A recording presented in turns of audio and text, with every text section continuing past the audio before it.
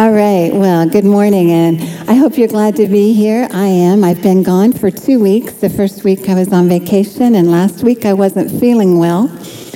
So I'm glad to be here this week, and I hope you're glad to be here. That means either you're not on vacation, that could be a sad thing, or you're not sick. That's a good thing, right, that you're here. So I hope you're glad to be here. I know when I'm gone, how much I appreciate the live stream and being able to watch and still be fed and worship. So for those of you that are joining us by live stream, I'm glad that you take the time to invest in your spiritual life this way. We need each other. We need to hear God's word, and that's why we're here today.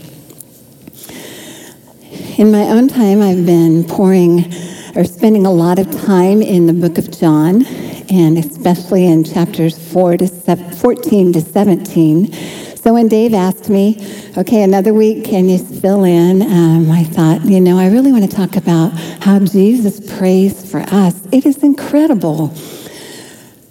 It's really remarkable in John 17, the things he prays for us.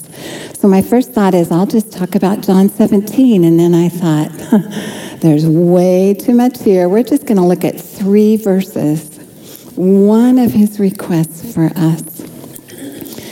So if you have your Bibles, if you turn to John chapter 17, we're just going to look at verses 20 through 23. And I'll read this word that we're going to pick apart, and then we'll pray. John 17, 20 to 23, this is Jesus himself praying. He says, I am praying not only for these disciples, but for all who will ever believe in me through their message. I pray that they will all be one, just as you and I are one. As you are in me, Father, and I am in you, may they be in us, so that the world will believe that you sent me. I've given them the glory you gave me, so that they may be one as we are one. I in them, and you are in me. May they experience such perfect unity that the world will know that you sent me and that you love them as much as you love me. Let's pray.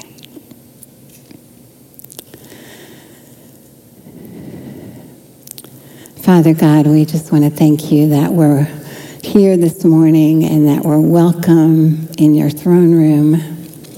That when we open your word, it's as if we just consciously stepped into your presence. And you are speaking to us. You want us to hear your voice. That's why you've given us your word. And so, Lord, we pray, would you give us ears to hear? We want to hear and understand what you have for us, your desire for us, and give us a heart that will respond to whatever you show us.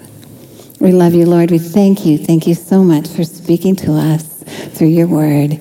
Thank you so much for Jesus, who has made our access to you even possible, and for all he's done for us to make us yours.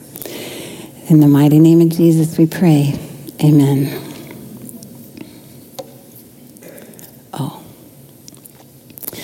So my outline today, we're going to look at 4 questions.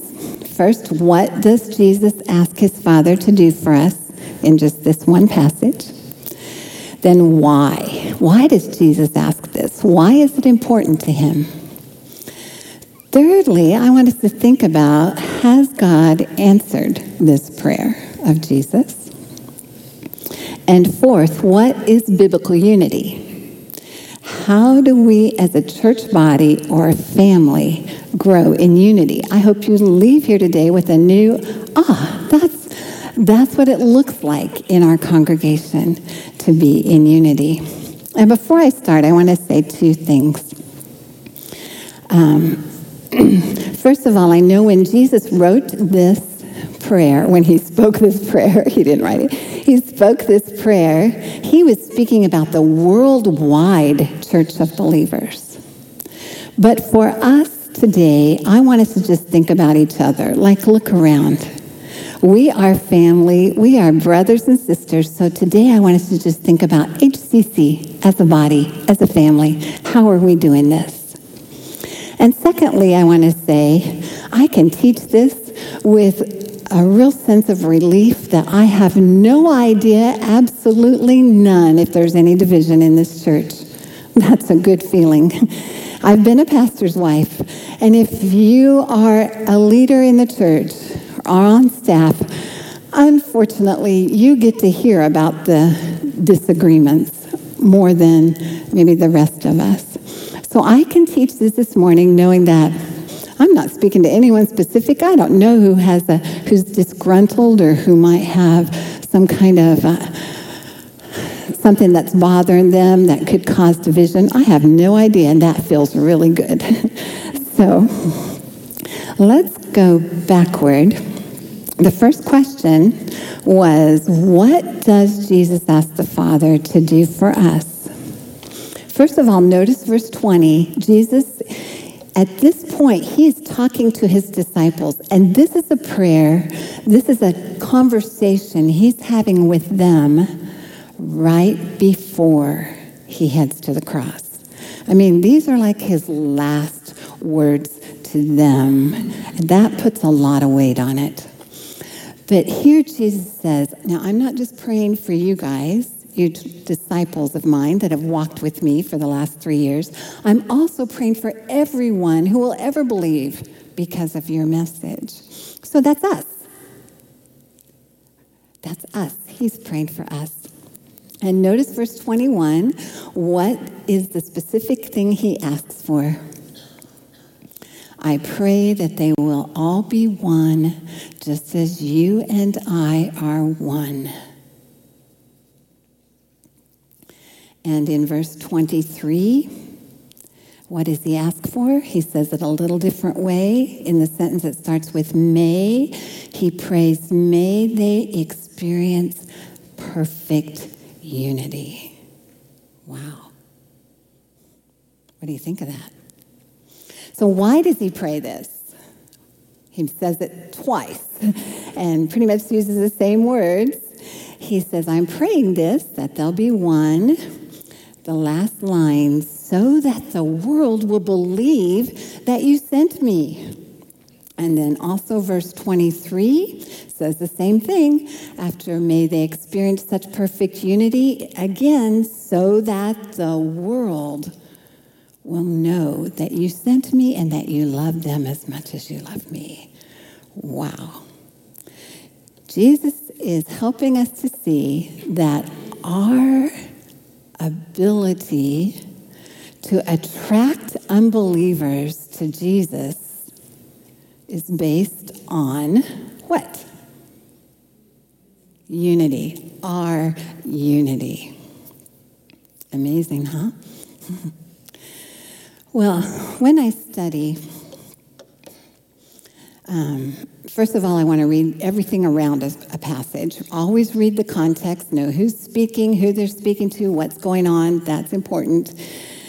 And then secondly, for years I've been on this path that I learned Youth with a Mission. Rick was invited to teach at a discipleship school, and I was fascinated.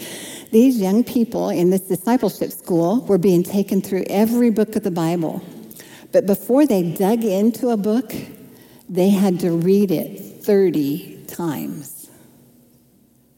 I thought, wow. I never even thought of that before, but I came home and I start small. I think, let's see, I'll start with Romans 8, one chapter. I read it every day for 30 days, and it was incredible, and I was hooked. Now I'm reading John. I still sometimes take small passages. I'm John 14 to 17. Read it every day. Every day you read it, you see something new, and then you start to see how they connect, and then you see the bigger picture, and then you see the deeper picture, and then you see more, and it's incredible. So I encourage you to try it. Start with one chapter if you want, and just give it a try. But then the third thing I do when I'm studying, the Bible is its best interpreter. So when I'm sitting down to find something to share, I get out my Bible that has good cross-references, and I look up all the cross-references. Well, this is where I was surprised. As I looked up cross-references to John 17, verses 20 to 23, those 3 verses, I spent hours and had lists all through the New Testament. There are instructions and encouragement for us to be one, to be unity, to live in harmony, to have one mind and one purpose. I wish last night I was thinking, I wish I would have taken time to see if it's in every book of the New Testament. I'm convinced it's a major theme. There were so many scriptures. At first I thought, I'll just share with you 10. We'll just read right through them. Then that's too many. Then I narrowed it down to 6, and this morning, better narrow it down some more. So here's 4. There's so many, and they're so good. They really help us understand, give us a picture of what unity looks like. So 1 Peter 1:22 says, you were cleansed from your sins when you obeyed the truth. So now you must show sincere love to each other as brothers and sisters. Love each other deeply with all your heart. Do you look at the people sitting around you as your family? Brothers and sisters. Well, here's the qualifier. The people who have been cleansed from their sin because they've accepted Jesus and obeyed the truth. Like, because they've obeyed the truth that Jesus is who he said he is, that he came for us, all of us who are sinners. Anybody qualify? He came for all of us who are sinners. And he took our sin upon himself and gave us his righteousness, clothed in his righteousness, all because we put our faith in him. We're not depending on our good works. We're not depending on anything but Jesus. Faith alone, by grace alone. People like that, that's who we can have perfect unity with. We can't have unity with someone who says Jesus was just a great teacher. You understand? There's a qualifier. But if you're one of these kind of people, then look at each other people around you. This is your family. These are your brothers and sisters. Love each other deeply with all your heart. In 1 Peter 3:8, it says, finally, all of you should be of one mind. Sympathize with each other. Love each other as brothers and sisters. Be tenderhearted and keep a humble attitude. Okay, we're going to talk about the one mind. I'm going to break that down a little more. I'm surprised how often it's found in the epistles, that word, one mind. This is how you do it. Sympathize with each other. If you see somebody who's struggling, think about, how would I feel if I were going through what they are? What would I want somebody to do for me? How could I help them? Be tender-hearted. That's evidence that the Holy Spirit's in you. He gives you a tender heart and a humble attitude. 1 Corinthians 1:10 says, I appeal to you, dear brothers and sisters, by the authority of the Lord Jesus Christ, to live in harmony. Live in harmony with each other. Let there be no division in the church. Rather be of one mind, there it is again, united in thought and purpose. Paul's encouraging the church, don't stand for division. Don't let it exist. Work at living in harmony with one another. And this phrase, united in thought and purpose, one mind, again. And one more. Ephesians 4:15 says, this is Paul now, and he's a prisoner for the Lord, and he says, I urge you, live a life worthy of the calling you've received. Be completely humble and gentle. Be patient, bearing with one another in love. Make every effort to keep the unity of the Spirit through the bond of peace. You know what that sounds like to me? Keeping unity might be hard work. You got to bear with each other. We got to put up with each other. You know what that's like in a family, right? Happens in the family of God too. We're all different. And it's going to take us learning to be patient with each other and make every effort. That means work at keeping the unity of the Spirit in the bond of peace. So, has God answered this prayer?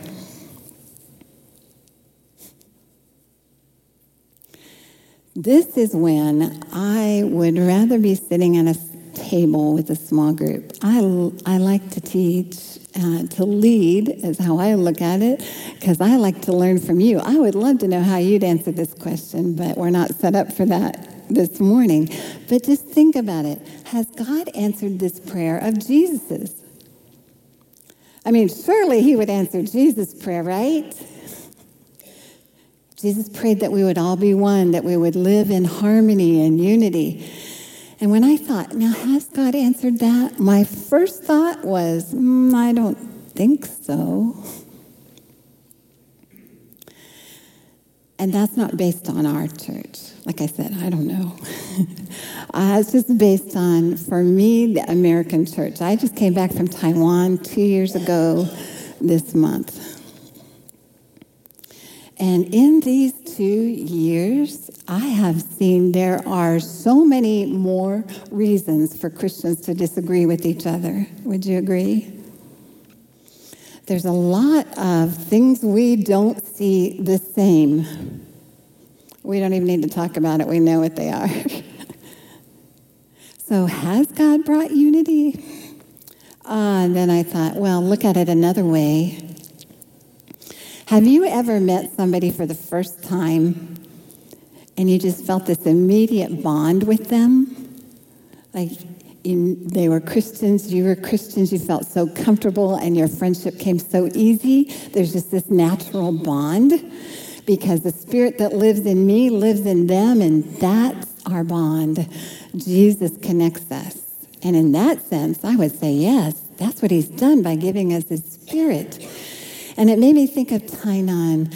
I had the great joy and privilege to serve with Rick in an international church in Taiwan. In our church, during the time we were there were people from 27 different countries. Now, that's diverse.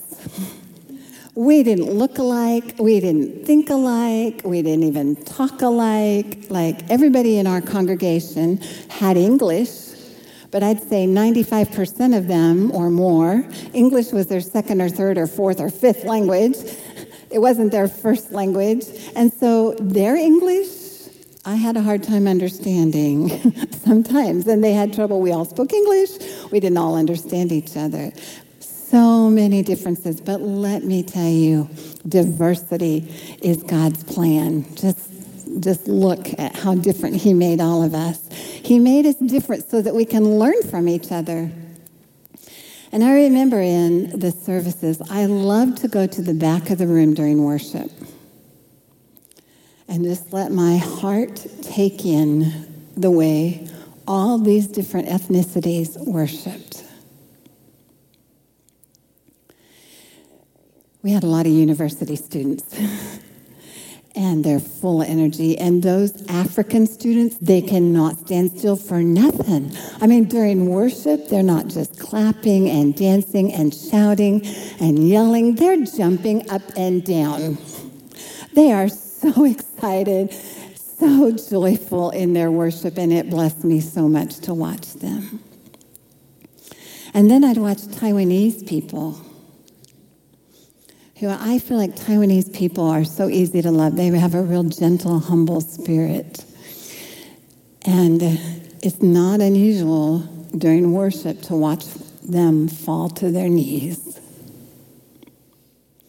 And what I saw in them is that worship was a time for them to submit to the Lord, to not just bow their heart, bow physically to God, and on their knees raise their hands and worship him. Such reverence they had, such humility, such submission. I also had a young man from a Muslim-dominated country. Actually, it's illegal to be a Christian where he grew up, so he grew up in an underground church.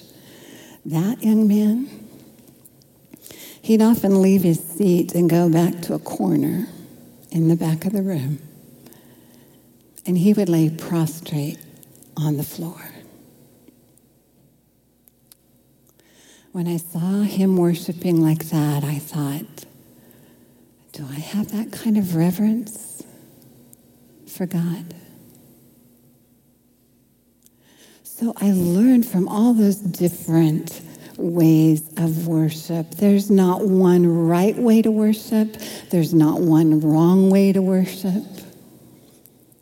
Watching the Africans made me want to jump up and down. Watching the Taiwanese made me want to bow and surrender. And watching this young man from Saudi Arabia made me really check my own attitude towards God. God made us different to learn from each other. So yes, I do believe God has answered this prayer, the bond that we have with people who are not like us.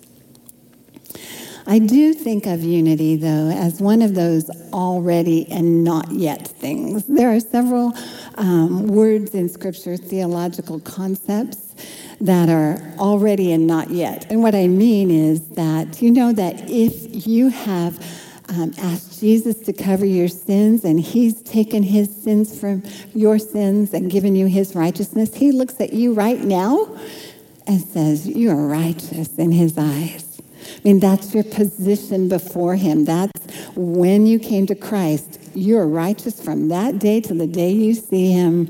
But I know I don't always act righteous.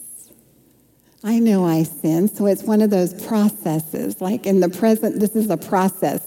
I am learning what it looks like to live like a righteous person, and I'll never be completely righteous till that day when I see him face to face in heaven. Well, that's an already positional thing. That's a process that's not quite finished yet. And that's the way I think unity is. I think our position in the past is Jesus accomplished our unity as brothers and sisters in Christ when he gave us his Spirit. That day that you gave your life to Christ, that he became your Savior and your Lord, he gave you his Spirit, and that's your position. And now the present is where we work it out. This is the practical unity. I believe our unity grows, becomes stronger, more fortified, more evident, as we grow in Christ's likeness. Now, if you've ever been through marriage counseling, maybe you've seen this diagram where one spouse is here and one spouse is here. Lots of things they don't see the same. But as they look to Christ, the head, the author and finisher of our faith, as they keep their eyes on him and grow in knowing him and grow in Christ's likeness, becoming like him, being molded by his Spirit, the closer they grow to him, keep their eyes fixed on him, the closer they get together. You can start out here, end up here. That's what he's doing in us. The more we grow in Christ's likeness, the stronger and closer our bond will be. But I'm pretty sure perfect unity doesn't happen in this life. This is our process. We will not be free from sin until we're in heaven, right? So there's always going to be, it's inevitable. Our hearts sometimes deceive us, and we have trouble liking someone or getting along with someone.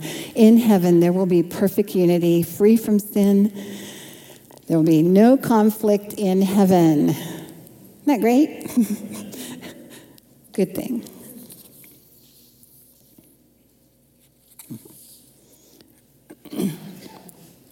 So let's move on. What is biblical unity? I decided to use a scripture that, again, one of the many scriptures I found. I felt like this is a good picture. Paul is saying, above all, you must live as citizens of heaven. Now, just stop. Think of the messages we've had on the kingdom of God. We don't live in the kingdom of the world anymore. We live in the kingdom of God. We're citizens of heaven. So conduct yourselves in a manner worthy of the good news of Christ. If you live in the kingdom of heaven, you're a citizen of heaven, act like it. That's what he's saying. Live a life worthy of the good news. So Paul says, whether I come and see you or only hear about you, I will know that you are standing together with one spirit and one purpose, fighting together for the faith, which is the good news. Paul says, whether I come and see you or whether I hear about you, you know, people in our community, they're watching us. They may know you go to church, and when you're in the grocery store waiting in a long line, they're watching you. We represent Jesus wherever we go. So, or maybe they just hear about us. Maybe they hear, hey, you ought to check out HCC. That's a place where the people love each other, take care of each other.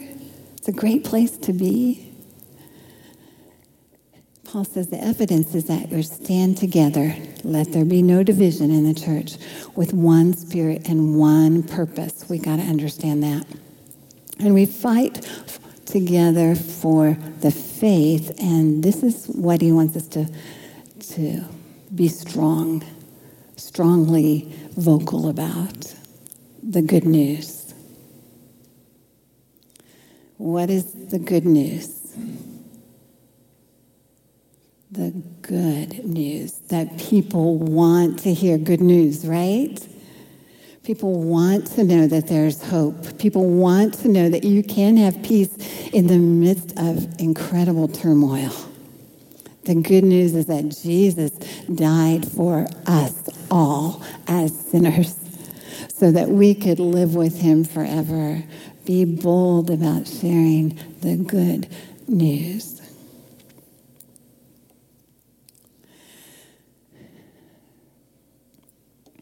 So now we're going to spend some time in Philippians 2, verses 1 to 8. Paul starts this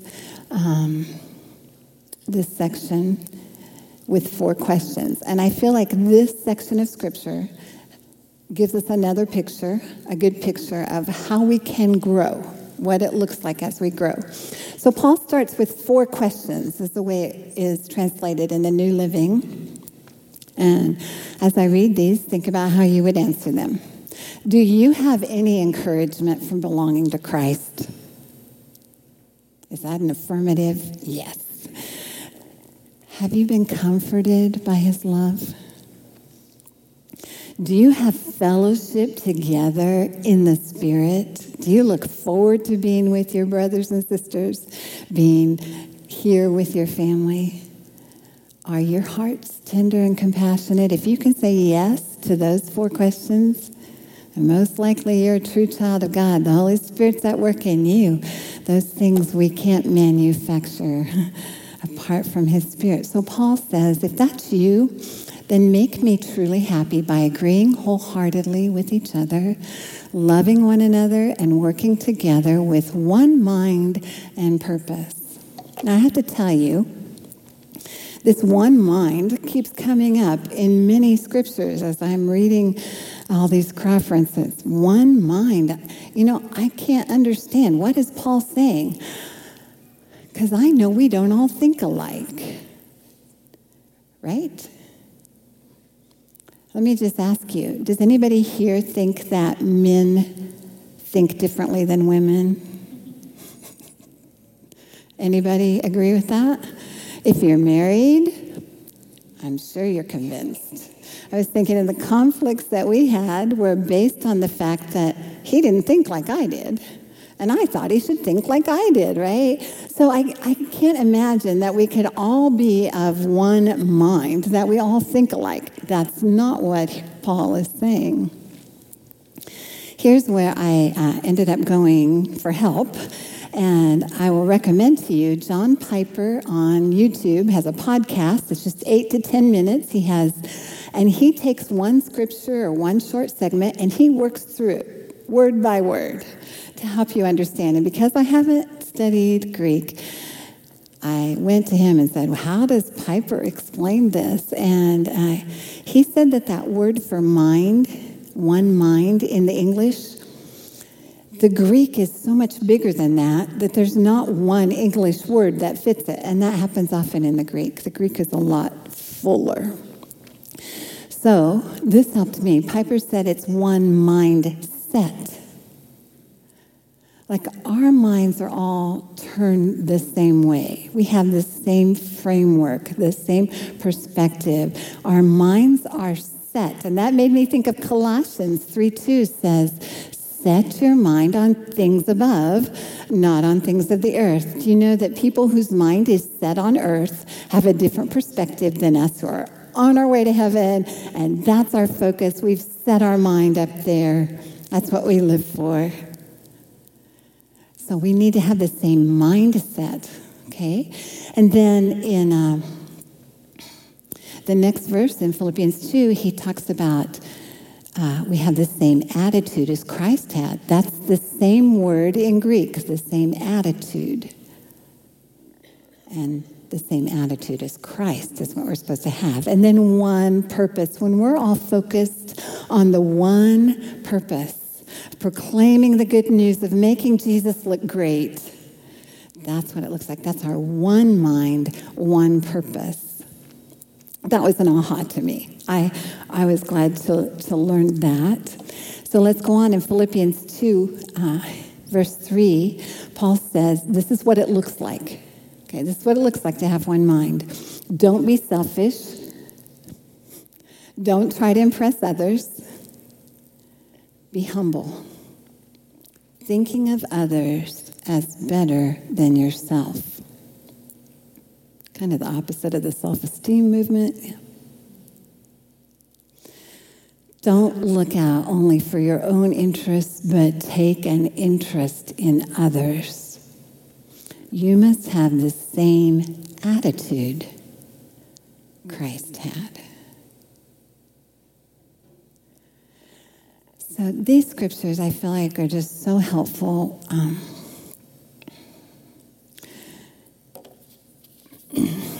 And I know that because God talks about it so often in the New Testament, it's really important to him. It affects our witness. It's what makes us more effective. You know, nobody likes to be lonely. I think people crave a community, crave a family, crave a place where they feel accepted just like they are and loved just like they are. It's not our job to change people. That's the Holy Spirit's job. But I just want to encourage you, if you have a disagreement with someone, use these scriptures to check your heart first. Make sure the aim is unity and the aim is love. Paul said in 1 Corinthians 13, you know, you can have all kinds of words, lofty words, even words of prophecy, but if you don't have love, they're like a noisy gong. We got to have love when we talk to each other, gentleness, humility. Jesus said it like this. He said, a new commandment I give to you, that you love. Just love one another. Just as I have loved you. That's a pretty high standard. You're also to love one another. By this, all people will know. This is how they know that we're true believers. If you have love for one another. Jesus didn't say, you know, this is a suggestion. If you want to have a thriving church, a happy family, I might suggest that you love people. Now, Jesus, what's the word he uses? Commandment. And his commandments are not burdensome. His commandments are good. He says, you live like this, you obey this, you will reap such benefits. And the fact that he says, love one another like I have loved you, I'm thinking, that looks impossible. Just like sometimes unity with people that are so different from me looks impossible. But if Jesus prayed it and God commanded it, then guess what? We can't do it without him. His Holy Spirit living inside of us will enable us to love even those who get on our nerves and annoy us. That's how we prove that we truly belong to him. So another thing you can do for our body, I believe praying the scriptures that God wrote down for us. It's like he wrote down these prayers and said, hey, this is what I want for you. Every time I see a prayer written out in scripture, I'm going, this is a prayer God wants to answer. You want to have a prayer life that God answers your prayer? Pray scripture. So we can pray this. It enables the Holy Spirit to just get into our hearts and work. Paul prayed, may the God who gives endurance and encouragement give you the same attitude of mind toward each other that Christ Jesus had. So that with one mind and one voice you may glorify the God and Father of our Lord Jesus Christ. That's our purpose. Body of HCC, we are a family here to work together, to walk together, to make Jesus look good, to glorify his name. That's an attractional church, I guarantee you.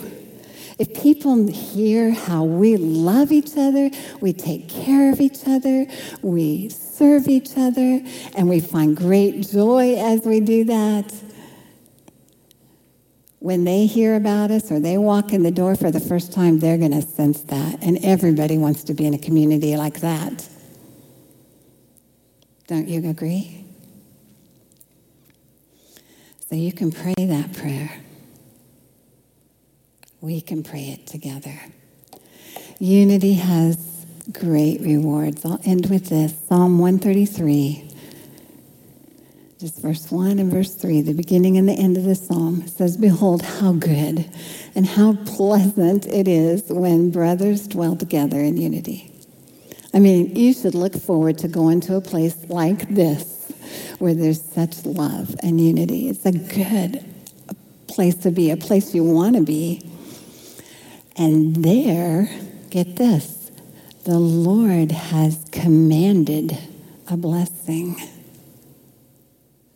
Life now, abundant, fulfilling, joyful, a life to be excited about, life that lasts from now through eternity.